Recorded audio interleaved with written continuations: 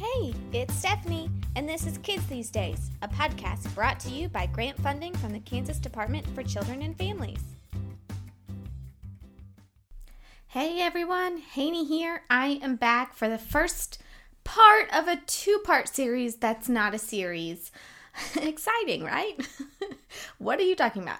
So the topic for the next two episodes that we're going to talk about is something that I have made my mission to fix this year. And by fix, I don't necessarily mean anything we're doing wrong, but I wanted to just share information and maybe perhaps open your eyes to something that I've seen a lot in a lot of different programs.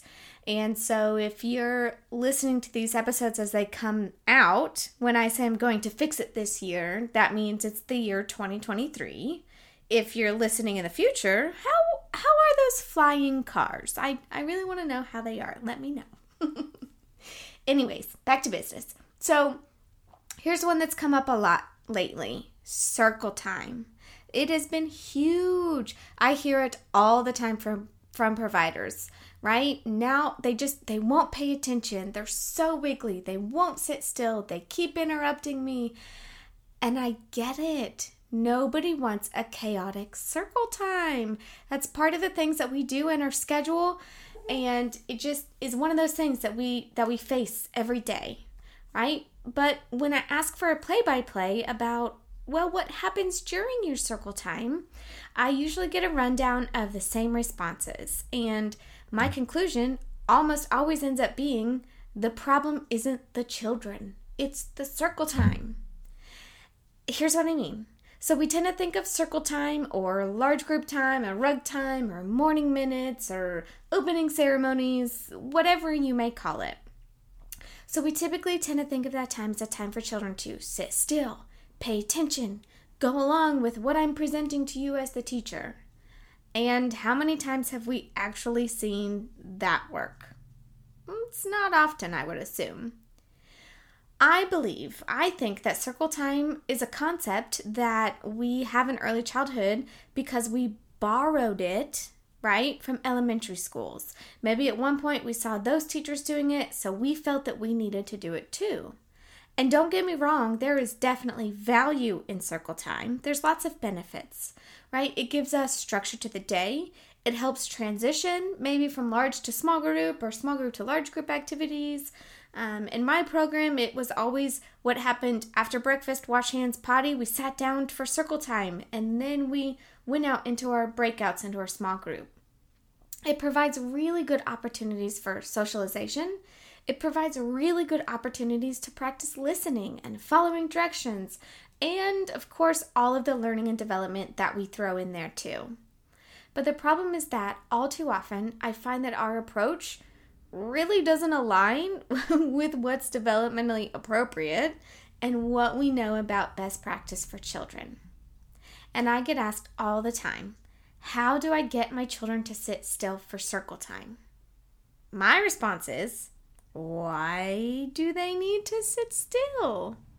Oh, so they can pay attention. How many of you right now are sitting still in order to pay attention to this message?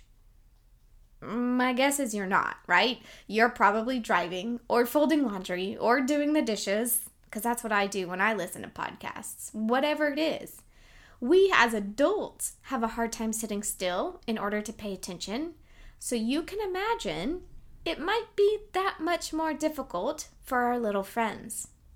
Which means that especially when we're having problems with circle time, we don't need to focus on the children's behaviors to quote-unquote correct those behaviors or fix them. We need to be looking at our formatting of our circle time itself. So I have a few quick little do's and don'ts that we'll go through that are really the highlight of what I see a lot. And the first one is timing. So if you're going to do the work for circle time, use it wisely, right? It doesn't have to be too short, but it also doesn't have to be too long. You have to hit that sweet spot in that it's enough time that you get what you want out of it, but not too long that you lose children. Because when they start to get wiggly or get checked out, or you find yourself redirecting more often than actually teaching, it might be time to just end it, right? I've done an observation before where there were 12 toddlers and she went through all of the colors and she was committed to going through all of the colors, which was excellent. But by the end of the colors, by the time she got to lime green, only one child was responding, and the assistant teacher had the other 11 looking like she was herding cats. Right? So maybe, just maybe, pay attention to those cues of your children and then identify, hey, when they're checked out, it's time to move on, right? You don't have to do every single thing you set out to do. You don't have to do every single letter of the alphabet or every single shape you have, right? You just have to have that consistent pattern. That's where knowing our children comes in, because maybe they just need a wiggle break before you move on to reading your book of the day. Or maybe instead of doing flashcards for the ABCs, maybe they might do better with a song that has movement and hand claps and jumps and stomps. Whatever works for you, pay attention to your time. It doesn't have to be too long or too short, and you can end it early. Second is have a balance of activities. We want to avoid having those long, drawn-out periods where children are just expected to sit still and listen, right? We're 6 minutes into this podcast. Have you sat still the entire time listening to me? Doubtful. Remember, it's just not developmentally appropriate for us to expect their bodies to stay still for 15 minutes. Instead, what we want to do is sprinkle in a balance of activities. I like to have a balance that has 3 different types of activities: active, passive, and move.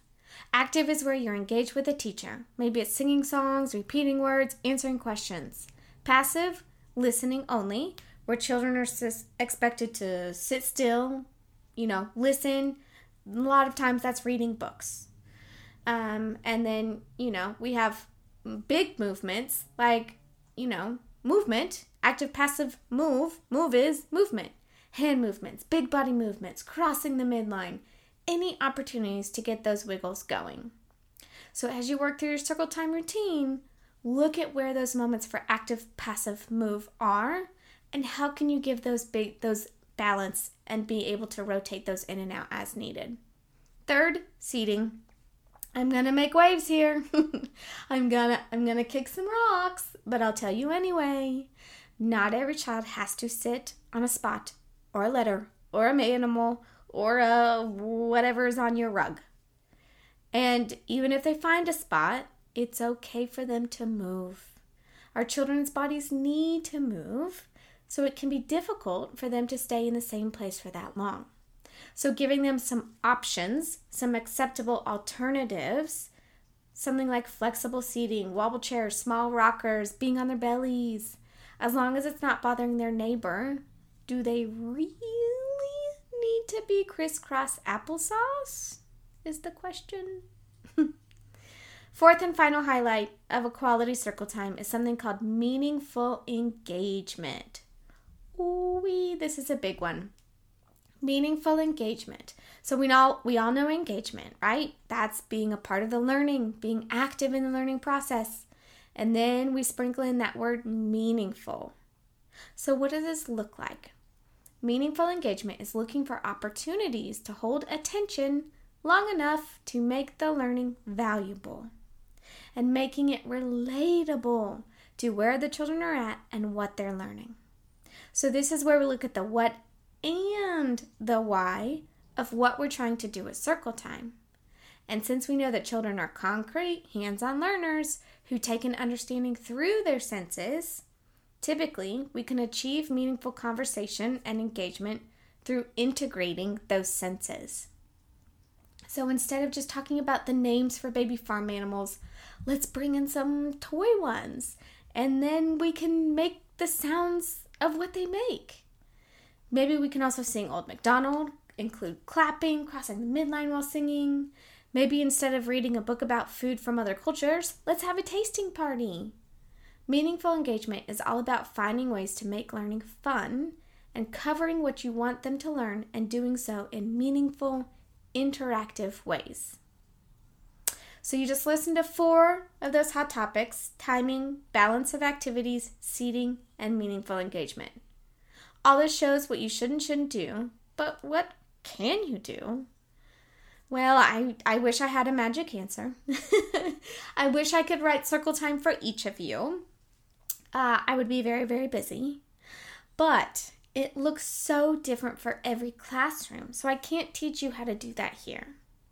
But what I can tell you is that when you keep these 4 facets in your mind, when you keep these 4 things to do and pay attention to, timing, balance of activities, seating, and meaningful engagement, they will help you be on your way to a more meaningful circle time, where you're less herding cats and more diving deeper and having actual intention. So, if you're wanting to dive deeper into circle time, the Infant Toddler Specialist Network, hello, shameless plug, has a whole 2-hour training on this topic. When I said this is my year to fix circle time, we're hitting all the cylinders, right? But be on the lookout for it, because it goes a little bit deeper than the 15 minutes I have here, but it will also help you to develop a plan for a happy, engaging circle time. And of course, you can always reach out to your specialist as well.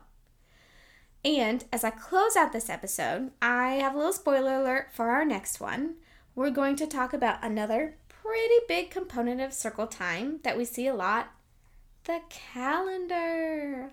The calendar. So be sure to tune in to hear all about using a calendar. And until next time, I wish you well.